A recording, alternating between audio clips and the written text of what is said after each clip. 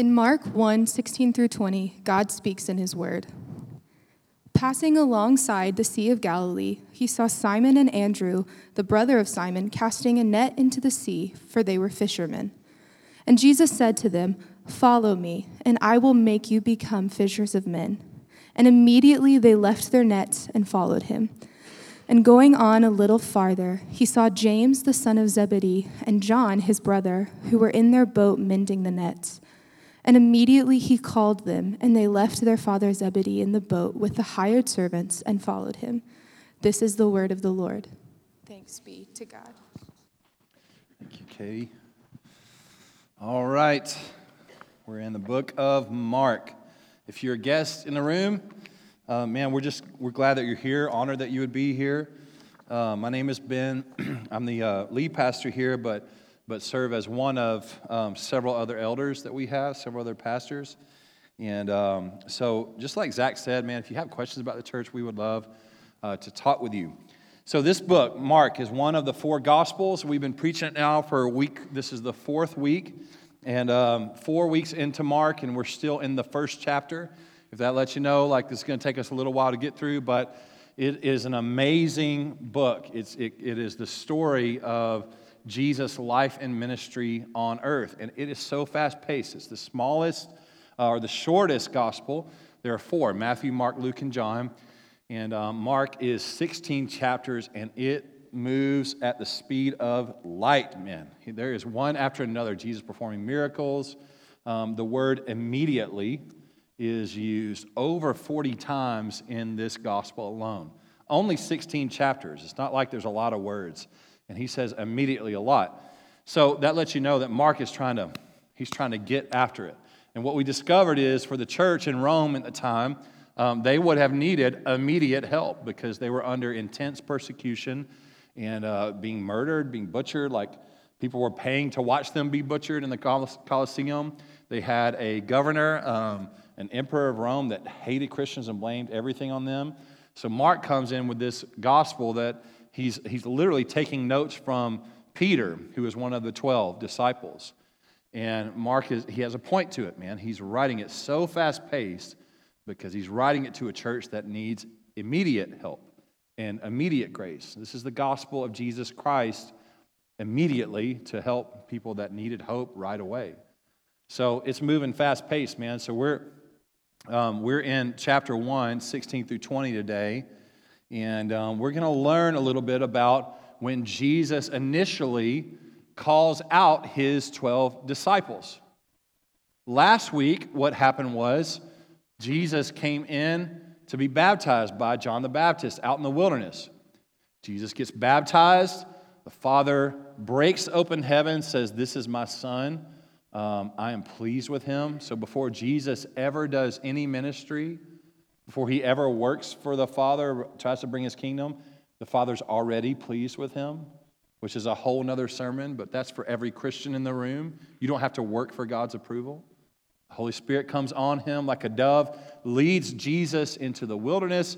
Jesus is there for 40 days. He gets tempted. He comes out victorious. And then when he comes out, he says, "The time is fulfilled. Repent and believe the gospel. The kingdom of heaven is at hand." Now we see him immediately calling out his disciples. So before we jump into kind of the meat of the sermon, I want to ask you a quick question, and don't blurt out an answer or raise your hand. I mean, you can raise your hand. I'm not going to call on you, though. I'm really sorry. I want to ask you to define internally. Define, like, what is your definition? When I say, simply, what is a Christian? Just think about what a Christian is. Define it internally. What's a Christian? Christ follower, maybe that's simple enough. Some sort of moral standard that looks somewhat like the Bible. For some people in the room, it might be like, well, I vote a certain way, so I think I'm a Christian. Or it might be for some of you, like, I grew up in a Christian household, so I'm a Christian. We went to church a lot, so I'm a Christian. To define Christian has a lot to do with our culture and our surroundings. Now, I want to ask you another definition. What does it mean to be a disciple? It's interesting, isn't it? I feel it in the room. I felt it myself when I was asking myself this question. I feel like Christian can kind of be somewhat easily defined, but disciple is a word that we never think about. We like to call ourselves Christian because it's fitting.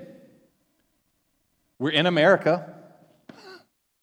We're in the Bible Belt. We're in like the most Christian part of the Christian nation. Surely we're Christians. But when I say, are you a disciple? Where does your brain go? How do you even know what a disciple is? And some of us have put two and two together, and it's like, I can't really call myself a Christian unless I'm a disciple. But I don't know what a disciple actually is. Today, we're going to talk about what it means to be an actual disciple of Jesus, and not just carry the term Christian, but carry it as a disciple first and foremost. For most people in our culture in Oklahoma, being a Christian means believing certain truth claims about Jesus, like this. Well, I'm a Christian because I believe in God and trust that Jesus died for my sins. Well, that's true. You need to believe both of those. For others, being a Christian means something that you inherit from your family, like height and hair color. For many people outside the church, Christian means a certain political voting bloc, often referred to as evangelical Christian, rather than anything about Jesus at all. And then there's the word disciple, which is simply put, disciple is someone who is a follower of Jesus. The emphasis in discipleship is not just simply on a mental assent to the truth, although truth matters, but it's a way of life oriented around a person who becomes king of our life. To be a disciple means you're putting all your cards on the table. It's like, I'm a disciple of this person, and even if they say something I disagree with, I still say yes to them. It's a way of life. To be a follower of Jesus and to be a disciple means that when you disagree with him, which you will, if you're paying attention to the words that he says, at some point in your life, you're going to disagree. To be a disciple of him means when you disagree, you pursue losing. You pursue losing the argument because you're a disciple of Jesus. Oklahoma Christianity can actually allow you to be a Christian and not a disciple. So we need to jump into this today because Jesus is calling disciples to himself. And there are many in the room today that would say that we follow Jesus, but we only do it because of the culture that we're in. We need to learn what it means to be a disciple. So let me talk about discipleship real quick. There is a history attached to this word. The idea of discipleship didn't originate with Jesus.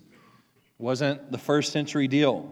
There was a long-standing tradition of discipleship in Jewish culture for hundreds of years before Jesus ever showed up. There's a three-tiered process in Jewish culture. So here it is. Tier 1, Tier 2, and Tier 3. Let's start with Tier 1. Jewish boys and girls would essentially be brought into a training program, something like a preschool and elementary school, with the sole focus on memorizing the Pentateuch until age 12. So they're brought into this program, and their whole focus was to memorize the Pentateuch, which is the books of the law, the early books of the law of the Old Testament. I already, knowing that they had to do this, by age 12, I'm 40 years old. There's no way. If you asked me to memorize like one whole chapter, it would take me at least a decade, I think, to do that. By age 12, they had to memorize the entire Pentateuch. That's a lot of words. That's some genealogies. Quite a bit going on. That's Tier 1. Then there's Tier 2. The best and the brightest from that group. So everybody had to memorize the Pentateuch. And then you take the best and the brightest out of that group. They would move on to Tier 2. And they would learn to memorize the entire Old Testament. Genesis to Malachi. From age 12 to 14. 2 years. Genesis to Malachi. Good luck, buddy. Hope you make it. Everyone that could not pass that 2-year test, could not memorize the whole thing and perform well, every one of those people entered the workforce. So you're rejected in discipleship. It's time to go to work, buddy. I think I'd be trying hard to memorize some stuff. I don't know if I'd be ready to go to work at that point. Then there's tier 3.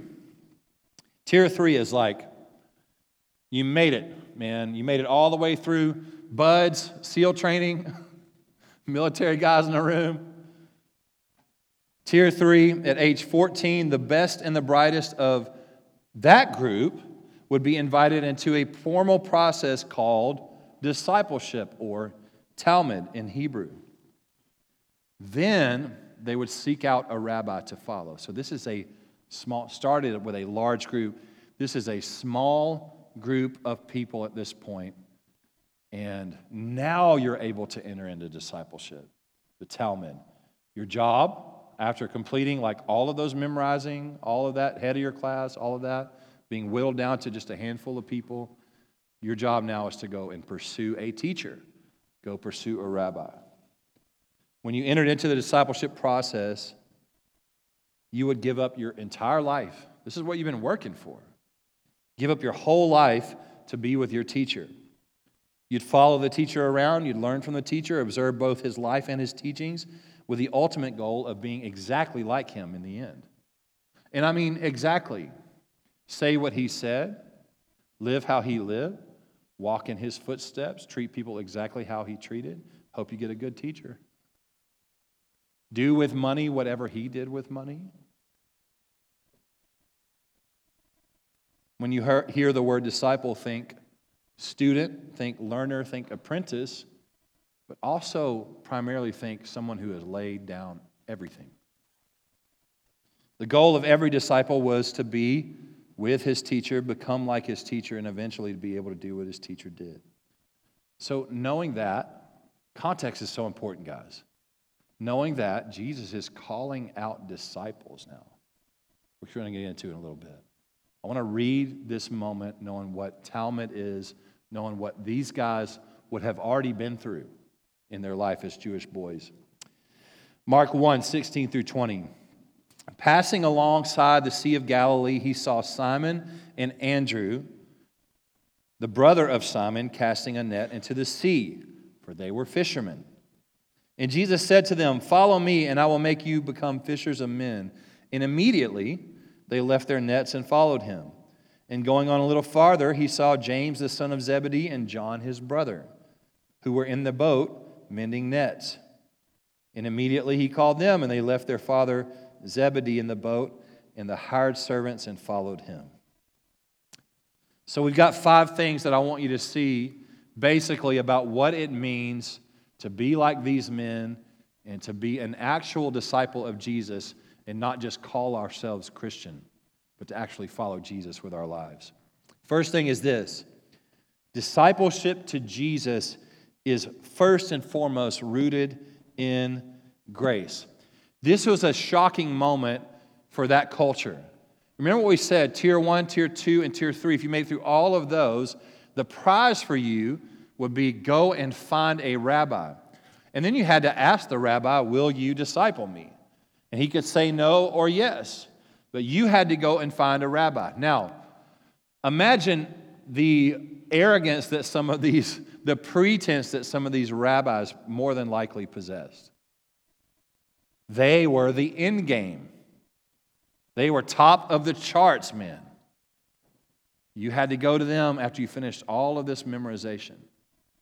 What we see here with Jesus is an upside-down world.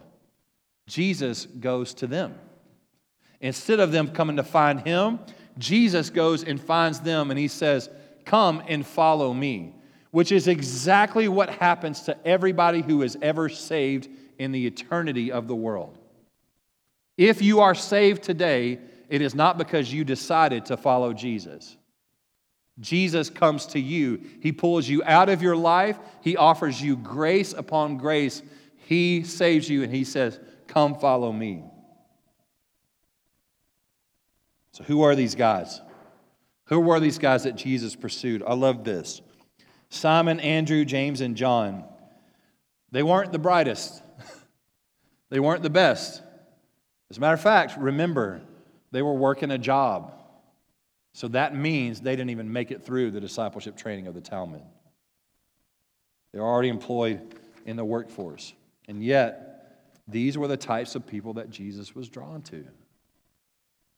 As this story progresses, the rest of the people that Jesus invites into discipleship are among the most bizarre, messed up, culturally inappropriate, sinful people to pull in.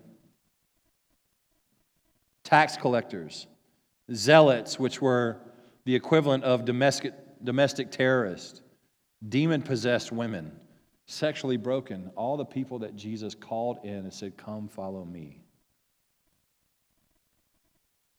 Mark 1:16 says, passing alongside the Sea of Galilee, he saw Simon and Andrew. He saw them. 1:19, and going on a little further, he saw James, the son of Zebedee, and John, his brother. He saw them. They weren't looking for him. They had never heard of him. They were fishermen. Jesus saw them. This is so true of you today. I don't know who you are. These guys are messed up. They didn't make it. They dropped out of the school. They couldn't even get into a position to have a teacher or a rabbi. They just were working a job, busted up, not the brightest. I don't know who you are today, but I'm just here to tell you, man, Jesus actually sees you. He sees you. I know what it's like to come to a church in the Bible Belt and to feel like for whatever reason we still play this stupid church game where we feel like we have to act a certain way with each other and nobody's ever allowed to be their actual selves within the church. Be yourself. Be honest and open about your life. You need a Savior, and so do I, and we actually need each other to know that. Jesus sees you. He pursues you. That's why you're here today. It's not about a coincidence. He's coming after you. Jesus is drawn to the unlikely, to the sinful, the weak, the average, or in my case, below average. If I got a C on a paper in college, I was happy. The average or below average. Whatever your story is, whatever you're carrying today, He sees you and wants you. Discipleship, first and foremost, is rooted in the grace of Jesus. Second is this: it is a lifelong process. Transformation as a disciple is lifelong. So these disciples, they served as both good and bad examples. They were good examples because they immediately dropped their nets and followed Jesus. But one of the keys to understanding Mark's entire gospel is that the disciples primarily serve as poor examples. Not a big fan of the disciples in Mark's gospels. So let me give you 3 examples real quick. James and John were brothers, sons of Zebedee. And James and John were brash and arrogant. Man, they were young. They were working a job. There's this one scene in Mark where they go into a village like they did a lot, and they were preaching the gospel, repentance, and believe the gospel, repent and believe. The entire village rejects Jesus, which, first off, don't ever stop preaching the gospel just because you get rejected. But the entire village rejects Jesus. James and John, so humble and bright, come to Jesus and they start talking about praying that He would bring down fire and consume the entire village and just kill everybody. Calling down napalm on a village because they didn't like Jesus. Jesus then gives them the nickname Sons of Thunder, which sounds cool. I don't think that's the way Jesus meant it, though. Have you ever been passionate? Have you been angry enough that it gets in the way of following Jesus? James and John are the sons of thunder in their youth and their arrogance. There's a second example. Peter confesses the right thing and then gets called Satan. In Mark 8, Peter finally gets it right. He calls Jesus the Christ, the Messiah. Only to then, 4 verses later, be called Satan. Get behind me, Satan, Jesus says. And he rebuked Jesus when Jesus told him how he should die.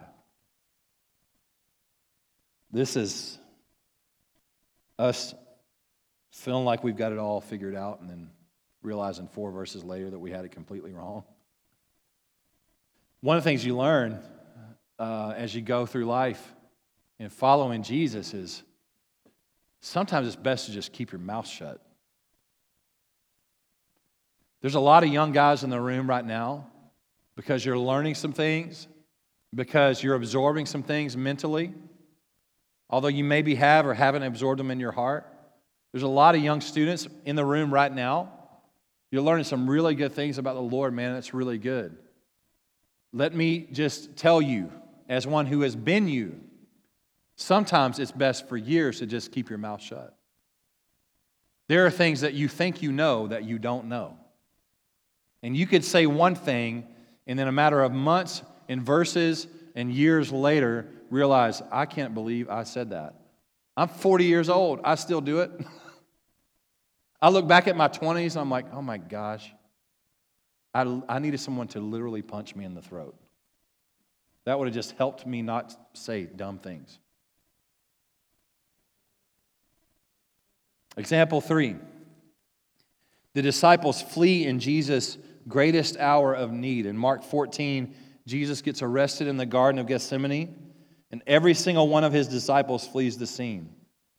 After 3 years of life with Jesus, when he needed them the most to just be there. I mean, this scene with Jesus, he says, just don't fall asleep.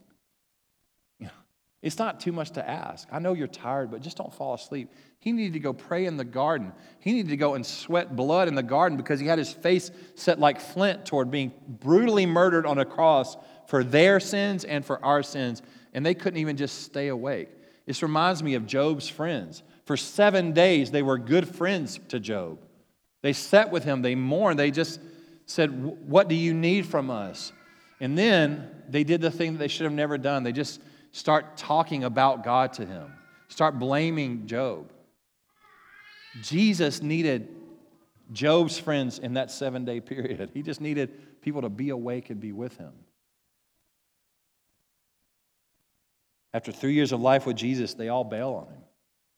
Peter denies him even after Jesus called it out that he would. This is true for us too. Have you ever walked away from Jesus? This is our story.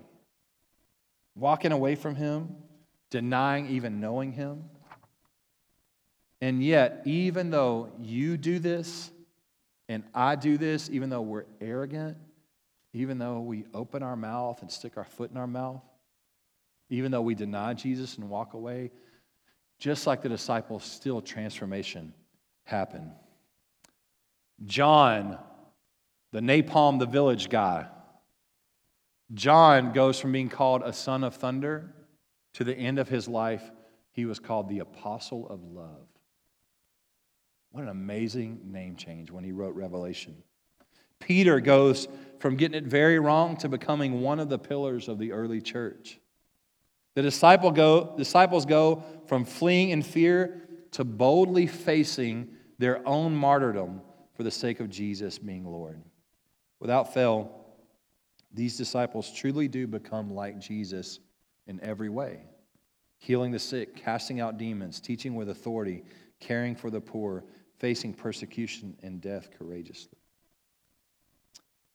The disciples were not saints. They followed the saint, Jesus. And they became like him. And they were broken and crazy. And so are you.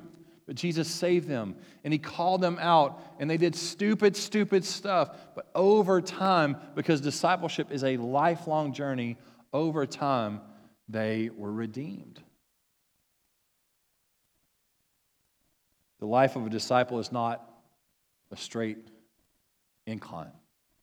It's not find the point of, this is when I have a glorified body, and I become totally like him in every way. It's not find that, start the trajectory, and just go straight towards it. The life of a disciple is kind of up, a little bit down at times, and then up, until eventually you get to this place. It's not a fixed mindset. Transformation is the goal. Don't get me wrong. Becoming like Jesus is the point of discipleship, but it is a lifelong process. The third thing is this: discipleship will cost you. That's the understatement of the year. It doesn't just cost you something, it costs you everything. Mark 1:18, immediately they left their nets and followed him. Notice they didn't bring their nets. Notice that Jesus didn't negotiate their jobs with them, which is what most of us would like to do. Notice he didn't say, hey, I'd like for you to really make this a priority in your life. Let me work with your schedule a little bit. Figure out, can you make it work? It was immediate. Nets dropped. Going to follow Jesus. Mark 1:20, immediately he called them, and they left their father. They left their father, Zebedee, in the boat with hired servants and following him. These are not just stories. These things actually happened. These were actual events with actual people in the boat with their father and their hired servants. They're not just walking away from their job. They're walking away from an inheritance. They're walking away from respect. They're walking away from their family, which would matter in today's culture, but it matters a whole heck of a lot more in that culture. Discipleship to Jesus will cost you. Sometimes we think about the disciples as just stories. And we think about them as like, well, they didn't really have anything to lose. They probably maybe weren't making a lot of money. Maybe they weren't having to give up a lot. It's not true. James and John owned a boat. They even owned a hired servant. Fishing in the Sea of Galilee was a very lucrative financial business to be in the first century. And yet when Jesus called these men, it shifted all their priorities, and they said yes to Jesus and no to money and comfort and security. And some of you in the room cannot fathom this. Let me challenge you today.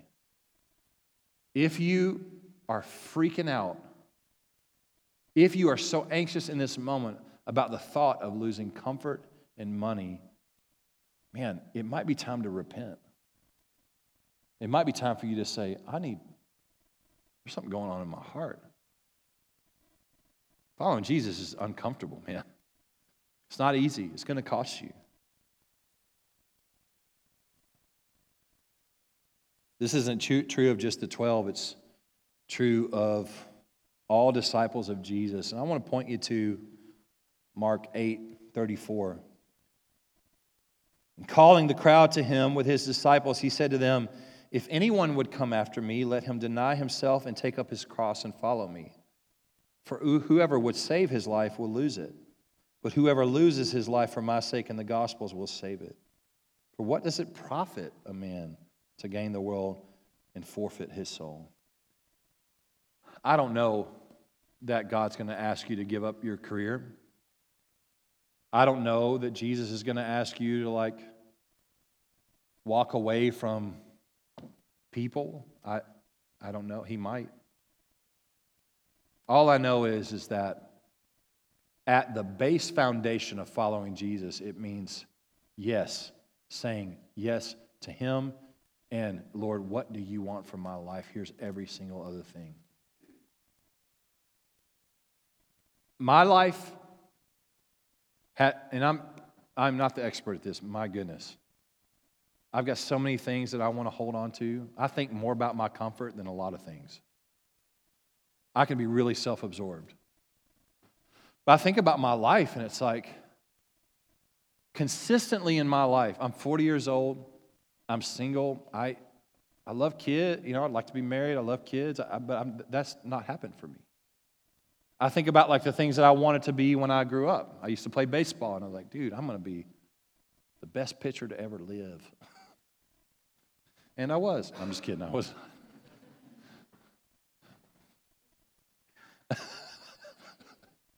I'm definitely the most humble pitcher to ever live.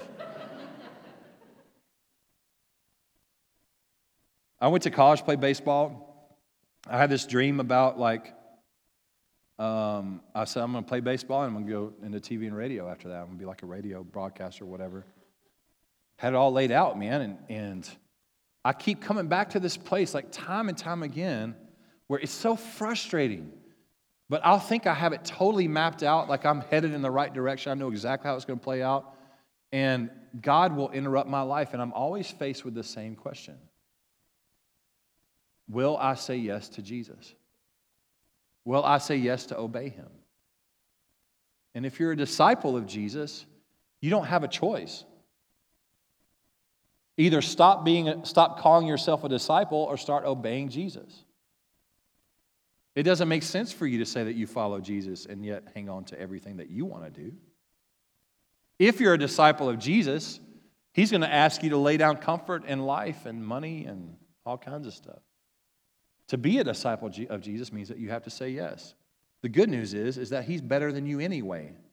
He knows more than you will ever know about your life, and he's good. So he doesn't have plans to harm us. But honestly, it doesn't matter at this point. You're a disciple. Follow him because he's the king.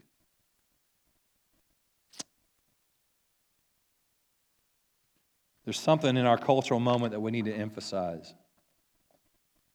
In a day and age where we have an allergy to authority, in a moment where everything around us is urging us to do the direct opposite of denying yourself, we have to come to grips with the reality that to be a follower of Jesus is to shift every allegiance and priority underneath Jesus as Lord. But there's also a cost of not following Jesus. You have this scene in Mark 10, there was a rich young ruler, and just by his title alone, we would know that he was really wealthy and that he was really known to be a young, wealthy dude, which was super strange in that day. So he was known for his wealth, which means he had a lot of wealth, and he was known for his age. He comes to Jesus. This is so silly.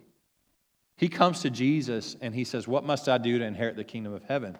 And Jesus says, well, have you kept the law? Have you loved your neighbor as yourself? And he tells Jesus something we know is not true. He says, yes, I've kept all the law since I was a little boy. It's like, okay, Jesus is the only one that ever did that. But Jesus says, all right, go and sell everything that you own and then come and follow me. He walks away frustrated. What he gets, think about this, what he gets is his stuff. He gets it for as long as he's alive on earth, which might have been that day. Who knows? What he loses is an eternal inheritance. It will cost you to follow Jesus, but it costs you so much more not to. Peter, Andrew, James, and John, they leave everything, money, career, family, to follow Jesus. The rich young ruler was probably known in that day. He was definitely known in that day. Nobody knows who he is now. The Bible didn't even mention exactly who he was. Guys like Peter and James and John. Peter was probably unknown for most of his life, and yet he's still known today. You lose a lot to follow Jesus, but you gain so much more. It's a life. It's abundant life. It's a life of significance and value, a life that matters. It's the opposite of wasting your life. Number 4, discipleship to Jesus happens within community. It's not by some coincidence that Jesus called out 2 sets of brothers. Jesus calls his disciples as a community. And why is that? Because the church is meant to be a family. We know this is how Jesus says because of what he says. We know this is what Jesus believes because of what he says in Matthew 12. This is an interesting story, so pay attention to this. 12:46 through 50, while he was still speaking to the people, behold, his mother and his brothers stood outside asking to speak to him. But he replied to the man who told him, "Who is my mother? And who are my brothers?" And stretching out his hand towards his disciples, he said, "Here are my mother and my brothers. For whoever does the will of my Father in heaven is my brother and sister and mother." When Jesus calls you to himself, he also calls you into his family and his community. There is no such thing as Lone Ranger Christianity. There's not. You cannot be isolated in this world and continue to be a disciple of Jesus. You can't. With all humility, trust me, with as much grace as I can tell you, it is just black and white. this is one of those moments where you need to listen to me and understand what I'm saying. You cannot continue to be a disciple of Jesus and do that without the church body around you. There is no such thing as loving God and hating His church. He is the head of the body. He drew up the blueprints for the church. He has a plan for you to be discipled towards Him. It is the church. Be rooted. Let people around you speak into your life. They're going to say crazy stuff. You're going to say crazy stuff too. They're going to not always be there for you exactly like you think. You're going to do the same thing. Fight for unity. Fight to maintain it. You have to have each other in order to follow Jesus, even when it's hard. And it's going to at least 50% of the time be hard. It's worth it. You follow Jesus. You need people around you. Sporadically showing up for church, talking about God without actually ever talking to God isn't discipleship. Likewise, not being in the church and with other disciples who are also laying down their lives to follow Jesus is like trying to play 12-man football by yourself. It ain't going to work out good. There's 12 dudes on defense, man, and you're trying to run by yourself. That is not going to be. It's going to hurt. It's not just going to hurt. There's no way to advance. You were created for community of disciples. Finally, the fifth thing is this. Discipleship to Jesus is for the benefit and blessing of the world. Jesus said to them, Mark 1:17, "Follow me, and I will make you become fishers of men." Fishers of men is an interesting phrase. It's not some weird Christian cliche that Jesus invented in this moment. It was a Greco-Roman way of saying that person is such a gifted teacher that they can catch people's attention and imagination. The phrase also harkens back to the Old Testament where God spoke about His coming judgment on the world against evil, but He was going to send out fishers of men as a means of rescue and redemption. What Jesus was doing with His original disciples and what He intends to do with us today is to make us so much like Him that we begin to live in a radically dissimilar way in front of the watching world. The way we handle money, the way we handle sex, the way we handle ethics and enemy love, the way we handle marriage and singleness and our approach to technology, and if we have peace, if we're less anxious, if we're more gentle, if we're more kind.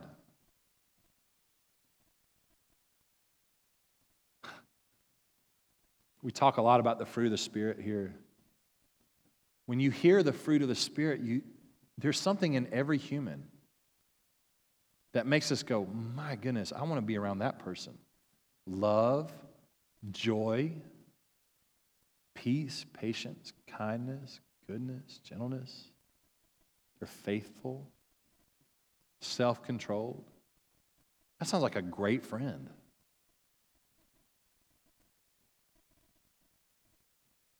The point is this. We are called to be salt and light in the world. A world without Jesus, a world without Christians, is a world with no flavor. Salt adds flavor to meat. Well, it adds flavor to anything, but I'm particularly thinking about like a New York strip steak right now. All you need is salt. Salt changes the game. It enhances the flavor of the steak. For those of you that like to cook, sear it high for 2 minutes, flip it on either side, make sure to put some salt on it, and then let it rest for another 10 or so. Bring it up to 160 maybe, mid-rare. Salt adds flavor. You are called to be salt in this world. Add flavor as Christians. You're called to be light in the world. A city on a hill cannot be hidden. So let your light shine before men. In a dark world, you are salt and light. The point is that it's not just about being like Jesus, it's about also doing what Jesus did. I love this from C.S. Lewis. Enemy-occupied territory. That is what this world is. Christianity is the story of how the rightful king has landed. You might say landed in disguise. and is calling us to take part in a great campaign of sabotage. So, you've got two definitions today, two titles. The reality is this: there's an invitation to not what our Western culture hears when they hear the word Christian, and not to evangelical Christianity, whatever that means at this point, not to mental assent to truth claims, but what you're invited to is into the way to God. The early Christians were never called Christians. They weren't even called disciples. Literally, Christianity was called the people of the way, or just the way, because they claimed that there was one way to God. It was through Jesus. So that's your invitation today. There's one way to God. It's through Jesus.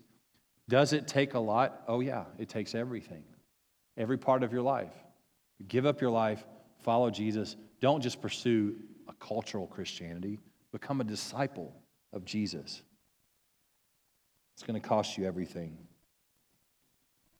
What is he asking you to give up today? What is he asking you to lay down? What's he asking you to drop? It is all going to be worth it in the end. But in this moment today, man, it's time to lay down your life. Follow him. There's lots of different people in the room. There's Christians in the room. There's true disciples. And maybe you've forgotten what you signed up for. I do this all the time. I become a disciple of comfort more than Jesus a lot. Maybe it's time for you to just remember as we go to the table today. And just remember, what you're called to be, what he's called you to. Don't hesitate to lay it down again. Then there's lots of other people in the room that you've done a lot of church stuff. You're really good at putting on the church front, man. You know all the answers. You done been there, done that.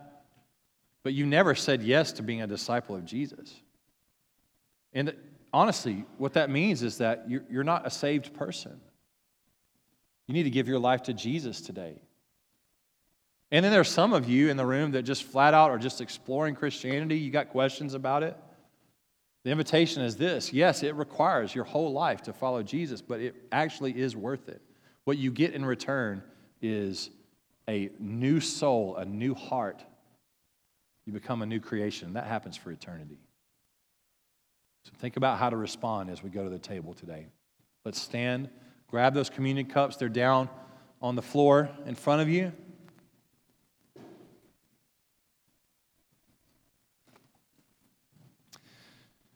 On the night he was betrayed, Jesus, the Son of God, took bread and he broke it. And he said, "This is my body broken for you. Take and eat."